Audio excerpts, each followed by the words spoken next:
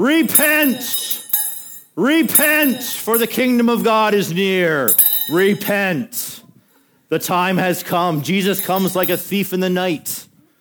Is your heart ready? You must repent. Emily, repent. Alexa, you're okay. Jesus comes like a thief in the night. Is your heart prepared? It is time to repent. Repent. Did you know that people were partying right until the minute that Noah shut the doors on the ark? The time has come to repent. Repent before it's too late. All right, well, please remember to pick up your kids and have a great week. I mean, you laugh, but I don't know, it was timely, biblically accurate. It was vitally important, clear, concise.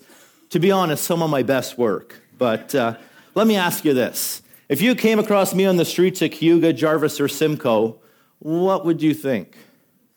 I won't ask you what you would think if you saw me on the streets of Dunnville, because I would just blend in. Yeah. I'm just kidding. Listen, if you're from Dunnville and you're listening online, okay, let me introduce myself. My name is Pastor Mark Vanderweer. All of my contact information, including my new home address, is available on kingswaychurch.ca. Drop by anytime. But seriously, what would you think if you saw me walking down the street doing this? I was scary. I can that rings true. What else? Walk on the other side because scary. Okay, we're going back to scary. Anything else? Just scary? Dawn. Crazy. I like crazy. I like these two guys. That didn't seem right. Right, upsetting. Did I seem angry? At the very least, was I ineffective? I mean, it's hard to believe that this was once a common way of spreading the gospel out on the street corners. Did I look as scary as him? No, I'll work on that for tomorrow morning. You know what's even more concerning? It's still a way that people try to share the gospel. I think my sandwich board looked nicer, but that's because Candace made it. But here's what I want to point out to you. All of us, whether we intend to be a witness for Christ or not, have two things in common. We have influence and we have a testimony. And it really comes down to answering the following question: what am I best known for? So let me give you an example, a baseball example, because this church is way too hockey focused. What is Jose Bautista known for? Who? Playing baseball. What'd you say? Throwing the bat flip. He's known for this. Oh, you got to crank this for me.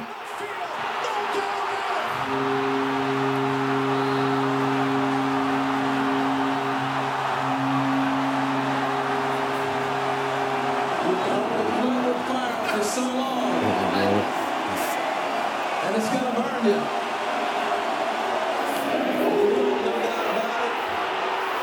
I tell you, I still get chills watching that. I watched about 30 times yesterday while I was at work. All three guys who scored on that home run don't play for the Jays anymore, but he hit 344 career home runs. That's what we knew him for. And to be honest, it wasn't even the home run. It was the bat flip. What's Bill Buckner known for? Oh, 1986 World Series. Here, I'll show you. Correct. 5-5 in a delirious 10th inning. Can you believe this ball game at Shea? Oh, brother. 3-2 to Mookie Wilson. Little roller up along first. Behind the bag. Gets through Buckner. Here comes Knight and the Mets win it. Fantastic. We'll let that play so you can see it again. But that was in the 10th inning. And 10th inning is hockey for overtime. And that was the game winner right there. If they had not scored that run, if he had been out, there would be no Game 7. The Mets would have lost to the Red Sox. And that's what Bill Buckner is known for. And I think we can safely say that most people are known for something. Maybe it's your last name or who you're related to. Maybe it's your work ethic or your attitude when you're at work. Maybe it's even the clothes that you wear or the teams that you follow. Maybe it's the job that you do, but you're known for something. And some people wish that what they were known for, they weren't known for. I'm sure Bob Buckner would have preferred if I shared with you some of his Hall of Fame stats rather than that. Because Bill Buckner was a Hall of Famer. He had almost 10,000 at-bats in the major leagues, and he struck out 453 times. To give you some context, Joey Gallo will strike out 200 times this season, guaranteed. And this guy struck out 453 times over 22 seasons. A pure Hall of Famer. You Google his name, you don't get those stats, you get the video. But what I want to know from you is, what are you known for? And this is going to require you to do a little bit of self-reflection. And this is something that's actually very hard to do, to think critically about yourself. And what I want you to do is this. If you look in the front of the chair in front of you, you're going to find a blue pen, and you're going to find a little name tag label. And it simply says, what are you best known for? I'm going to give you approximately 18 seconds to fill that in. Come up with something. Don't think too hard. Try not to ask your spouse. They'll just say something nice. What are you best known for? Here, I made a few while we're waiting here. I'm best known for being a Jays fan. I'll wear that. Or maybe I'm best known because I'm a teacher. That's what I do. Because I'm running the show. Great question. Thanks. Maybe this. If all of the mugs I have at home are correct that my kids keep giving me on Father's Day, maybe I'm the world's best dad. I'm going to be honest with you. I've never received that mug. This is the mug I get. Maybe I'm best known as the grill master. If you can kill it, even with your car, I will grill it. Or here's one that Mark made up for me earlier today. Greatest guest speaker ever. That's sweet. We'll put that one on top. I just do. Priscilla. Here's one for Priscilla. She's best known as the brownie queen. Can you put that on? All right, the rest of you, where's your name tag? Put them on. Now remember, this is self-reflection, not true confession. Don't put something on there that you don't want people knowing, because we're going to see it. And here's what I want you to do. And the people listening online, we're just going to pause it for a second here. I want you to get out of your chair and go find somebody that you didn't come here with today and exchange what's on your label. Tell them what's going on. I'm going to give you 90 seconds. If you're sitting, I'm going to come talk to you. Someone who you didn't come here with today. No. So, yeah. Sorry, you're going to put on your label. You're going to go find somebody else, and you're going to exchange that information. All right, I'm going to bring your attention back to the front. So finish your thought. Find your chair. All right, if you're listening online, that was awkward, but we're done. So just to bring your attention back to the front, I wanted to share with you the name of today's sermon, and it's simply this. This is the best sermon ever. Well, I may have misspoke there, but the name of the sermon is Best Sermon Ever. And I see that some of you went with laughter. Thanks for that. Someone went with disbelief or jaw dropped open. But thanks for that. But that's okay. You do you. But we're going to talk today a little bit about what most biblical scholars would consider to be the best sermon ever. And that's what we most likely call the Sermon on the Mount. And although I wholeheartedly agree that was the best piece of teaching ever done by anyone in all of history, I don't agree with the name Sermon on the Mount. Because if you say to me Sermon on the Mount, Mount being short for mountain, I think this. I don't think this. That is the actual location of the Sermon on the Mount. It's mountainy. Yeah, you could call it a mountain or a hill or a drumlin perhaps. But that's the actual location. And most people believe that he spoke from about there. There's a natural rocky outcropping that kind of made a bit of a stage. And so that actually explains a little bit. a little bit of controversy about this piece of Scripture, and I love this sort of stuff. So there are people who look at this piece of Scripture and they think it's a contradiction. They think it's a mistake. There's a mistake in the Bible, they would say, because in Matthew 5, it says that Jesus went up the hill to preach, and in Luke 6, it says he came down from the top of the hill to preach.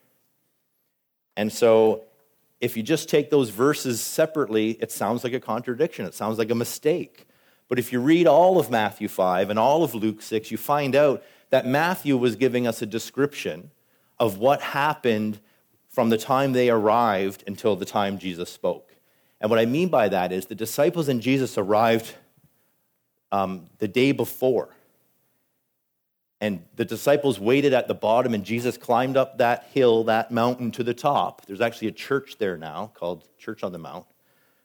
Climbed up to the top, and Jesus spent the night in prayer. Can you imagine the night in prayer by himself? He was talking to his Father all night long. And early in the morning, a crowd started to gather, a massive crowd. And so at some point, Jesus called his disciples up to the top, and then as the crowd formed, Jesus and his disciples came down to the point, again, they think about here, because it says in Luke there was a rocky kind of outcropping there, and that's where he spoke. And to me, that speaks about the accuracy of Scripture, because if the Bible was written by a bunch of guys who just wanted to create a religion, and Jesus had died, so they're like, well, now what do we do? Let's just make this up. You don't do that. You're very careful about what you say, and all of your accounts would be identical, saying he went up the hill, he prayed, he came down the hill. And so I love that sort of thing. If you really want your mind blown after the service, ask me why it says in Matthew that Jesus was standing, and in Luke it says Jesus was sitting, and I'll share that with you after. It's pretty interesting too. But then he begins by speaking about the Beatitudes, and you know what those are, the blessed are section. And I don't know about you, but it's probably just me. I think if I'm there, I'm keeping score. You guys imagine that? You know, he says, blessed are the poor. And it's like, oh, I'm not poor. Blessed are the hungry. Well, I haven't eaten today. Blessed are those who cry and weep every day in the morning on the way to work. Cadis ignores it. It's sad, really. Blessed are those who are excluded by others. That's high school. Like, I don't know if I can win the Beatitudes, but I think I just did. But then he goes into the part that we're going to talk about tonight. He starts talking about salt and light. So let's read that together. We're in Matthew 5, and we're starting in verse 13. And it says this, "You are the salt of the earth, but what good is salt if it has lost its flavor? Can you make it salty again? It will be thrown out and trampled underfoot as worthless. You are the light of the world, like a city on a hilltop that cannot be hidden. No one lights a lamp and then puts it under a basket. Instead, a lamp is placed on a stand where it gives light to everyone in the house. In the same way, let your good deeds shine out for all to see, so that everyone will praise your heavenly Father." And listen, I like a good metaphor as much as the next guy, but salt and light doesn't really speak to me. I mean, if it was like hot sauce and the battery level on your iPhone, maybe I could kind of dig in a little bit. But it seems strange to me to talk about salt and light. But I think we have to remember that 2,000 years ago, salt and light were much more important concepts. I mean, now we have other ways to flavor our food. And if we want light, it's just at the flick of a switch. But to hear people, to the people hearing that at this time, these were very powerful concepts and things that they would understand very well. And the second half, as to why salt and why light, is simply this. Salt refers to our influence, and light refers to our testimony. And we're going to work our way through that. But first, what does salt do? Well, the Salt Institute claims that there are over 1,400 uses for salt, so I thought I would list them for you alphabetically. But time being what it is, maybe we'll skip that. But I think we can focus on the idea that Jesus meant it as a food additive, as something that flavored food. By the way, the 2019 Salt Institute Convention is in San Diego this summer. Good seats are strangely still available if you're interested in going. But for our use today, salt adds flavor. So let's be clear, salt does not enhance the natural flavor. Salt overpowers flavors that are considered bland. So you don't add salt to French fries. I brought some fries with me here today. You don't add salt to French fries because you want more potatoey goodness. You add salt to French fries because by themselves, they're bland. And so that's what salt does. And if you go to a fancy restaurant, you won't have salt and pepper on the table. And that's because the chef, if you have a chef rather than a cook, the chef doesn't want you messing with what he's created. He's created something, and you're supposed to taste it the way he intended it. So unless you ask, they won't give you salt. And I mean, I see that myself, too, with my sister. My sister just finished her culinary degree. She lives out in Ottawa. And she's a great cook, but when she makes stuff for us, I just put salt on automatically. And she gives me that look, right? And then she says to me, well, how do you know it needs salt if you haven't even tried it? But she's my big sister, so I just tell her to shut up, and I'll eat it the way I want it. You see, the tradition of having salt and pepper on the table is not that old. It actually came from the 1600s when Louis XIV, the King of France, would have these huge dinner parties that would last for days. And it just so happened that he had a very weak stomach, and he couldn't handle food that had any sort of added flavor to it. Everything had to be bland for him. So he actually began the tradition of having bowls of salt and pepper and herbs and spices on the table for people to add themselves as they chose. And so if we follow Jesus' explanation, we see that we're meant to be like salt, to change the flavor, if you will, of the culture around us. But the church for so long took that to mean that we should kind of force what we think on other people. But I don't think that's what Jesus was asking us to do. I think adding salt to those around us can best be summarized like this: to show the love of Jesus in ourselves for other people to see. And what does that mean? Well, it means being genuine as you walk through difficult times with other people. It means offering forgiveness for those who have offended you. It means selflessness, putting others ahead of yourselves. It means demonstrating and extending grace to people in your lives, and grace by the very definition means to people who don't deserve it. And you know what happens when you apply salt to food? It tends to create thirst. When you add salt to those around us, we can help Holy Spirit to create thirst in others. Remember, salt is our influence.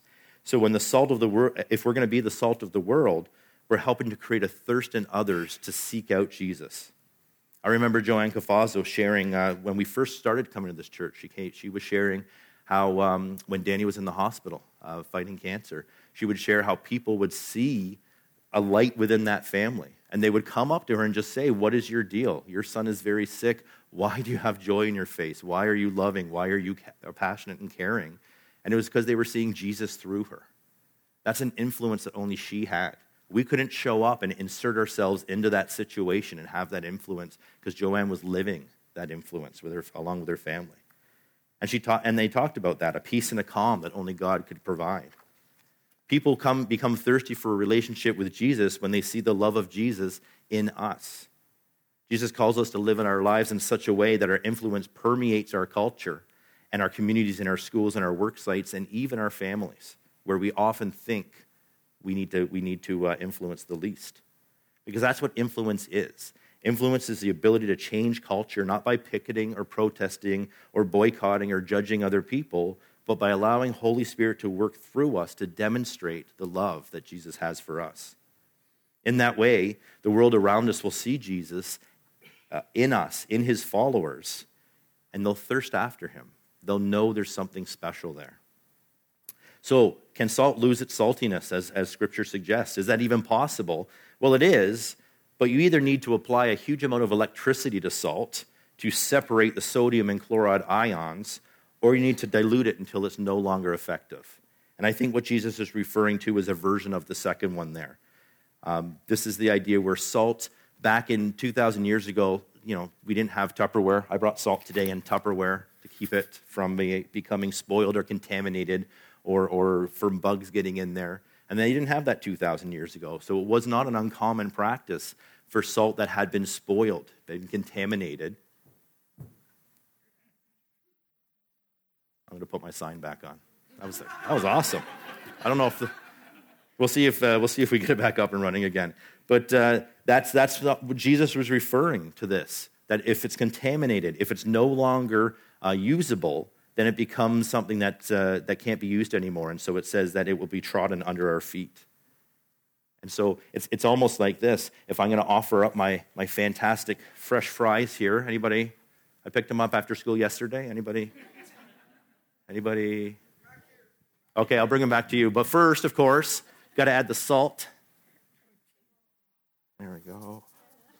Oh, there's some lint on that one. Now, it won't work with Isaiah because he'll still eat them cold, 2 days old, with lint on them. But for anybody else, they'd be like, well, no. You know what? I actually prefer ketchup, which I can also... no way is correct. As I'm reminded often, you don't do your own laundry, but would you like to start? So that's what happens when there's no use to it. When people refuse it, when people don't want it, it's trodden underfoot. It has no use anymore. Now think about what that means for us if salt refers to our influence. We can lose our effectiveness, our influence, when we become diluted or contaminated, a little bit like this. And so because we live in a time, and I believe this very strongly, we live in a time where people are hungrier for God than we ever have seen before. And we tend to think it's the opposite. We tend to look around and see godlessness all around us, and we think that people are pushing God away. I think people are looking for God in every opportunity they have. And we have an opportunity to be the salt that flavors that. But then Jesus continues, and he talks about light. And so we read this before. We'll just kind of review it here. Verse 14, you are the light of the world, like a city on a hilltop that cannot be hidden.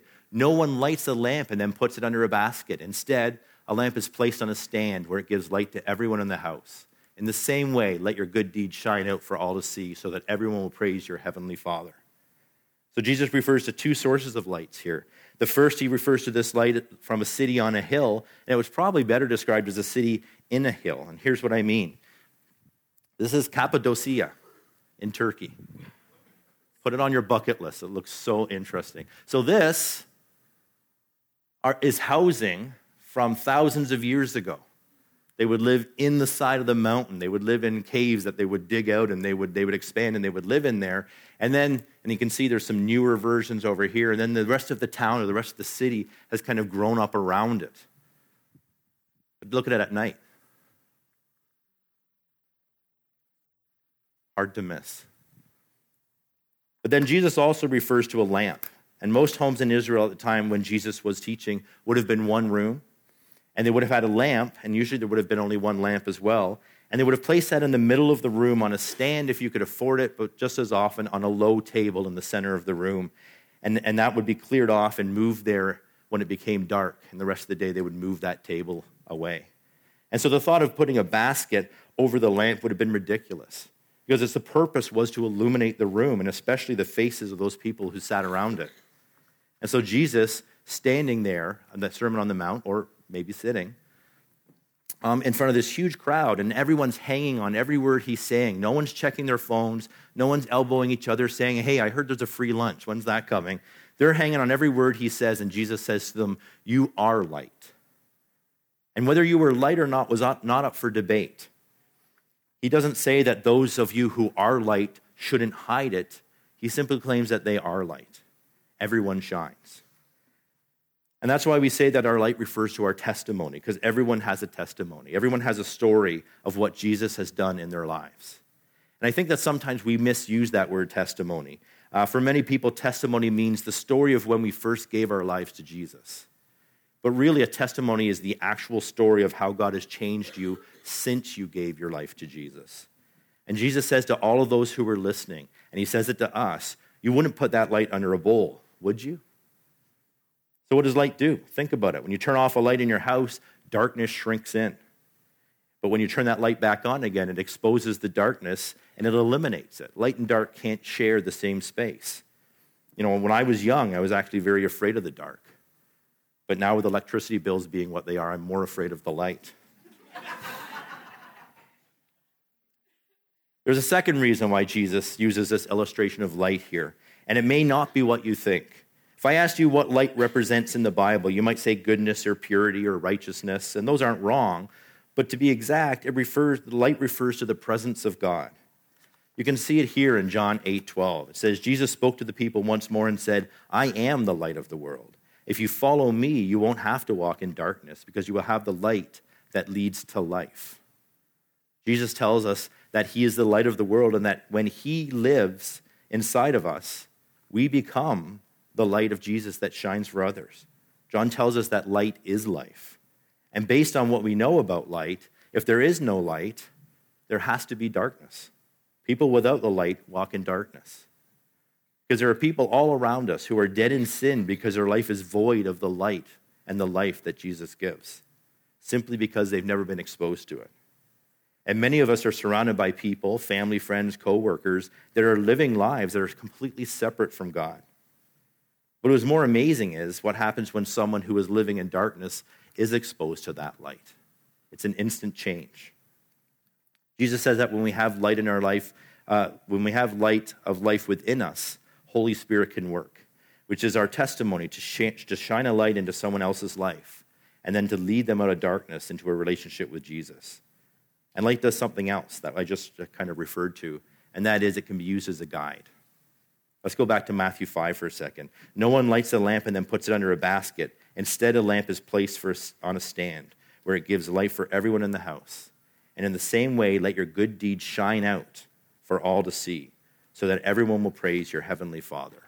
That light shows people the way to Jesus. And I struggled all week with what to say next, because it just kind of, my thought process just kind of ended there. And then it took me a while, but I finally realized what was missing is a simple piece, but it's a piece I think we forget sometimes.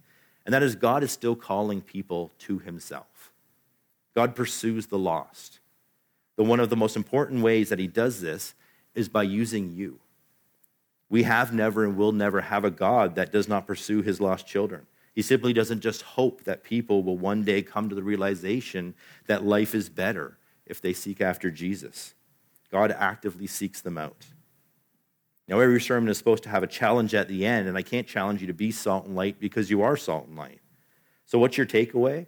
I think it's this, that we need to start living a life worthy of our purpose and our calling. And so just as we have one life, we have just this one life, and it's a small amount of time that we spend here on earth, and we're asked to do something with it.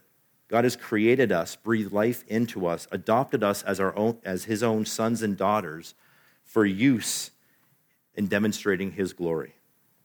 And when I say that we're to live a life worthy of our calling, I didn't just make that up. It's in reference to Paul's letter to the Ephesians, where he says this: I urge you to live a life worthy of the calling that you have received. Be completely humble and gentle and patient, bearing with one another in love.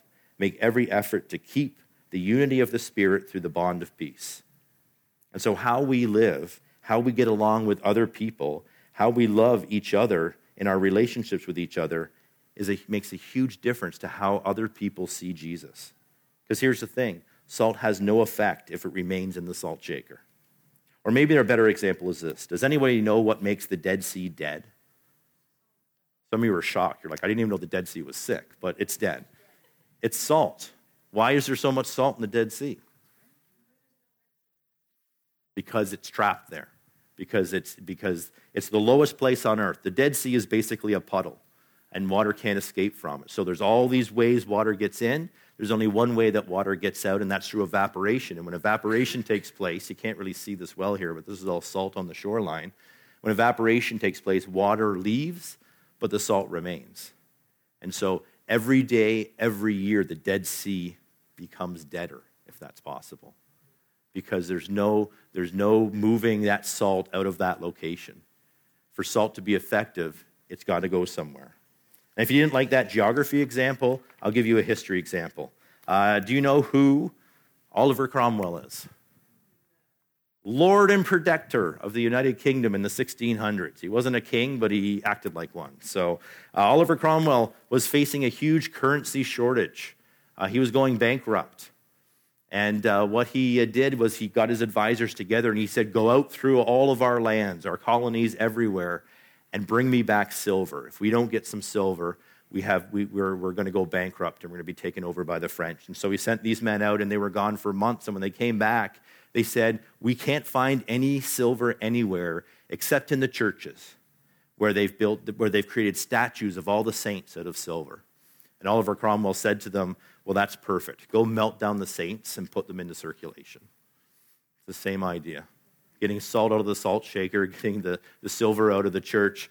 It's this idea that if we're not salt and light, if we're not affecting those who are around us, we're not following God's calling for us. And so if you don't like my geography or my history example, that's just too bad. That's all I teach. And if I had a math example, you wouldn't want to hear it anyway. So So if you're here tonight and you're a follower of Jesus, you are salt and you are light. You're called to use your influence and you're called to use your testimony to create a thirst for Jesus and to show people who Jesus is by showing them what he's done in your life. And if you're here tonight and you aren't a follower of Jesus, can I tell you something that you may not even know about yourself? It's time. That if you believe Jesus is who he says he is and will do what he says he will do, there's no lesson to be learned, there's no class to take, there's no verse to memorize, and there's no magic prayer to say. Just tell God what he already knows, that you want to seek after him. And you know what will happen? You'll become salt and you'll become light. Because I know it sounds like a cliche, but you are unique, just like everybody else. But that's actually not true. The opposite is true. What makes you useful is that you are unique. You have a reach into people's lives that others don't. You have a testimony to share that others don't. And because you have this unique combination of salt and light, you can reach people that other people simply can't. So a little over a year ago, Mark preached a sermon that he called My Story for His Glory. I think you called it that. I called it that. And basically, we heard the testimony from a number of people from our congregation. We heard from Nellie, we heard from Bev, we heard from Vanessa. And each story was so very different. And the way people responded to each story was so very different. Some testimonies just rang true in such a powerful way because there was salt there was light there that they couldn't find somewhere else.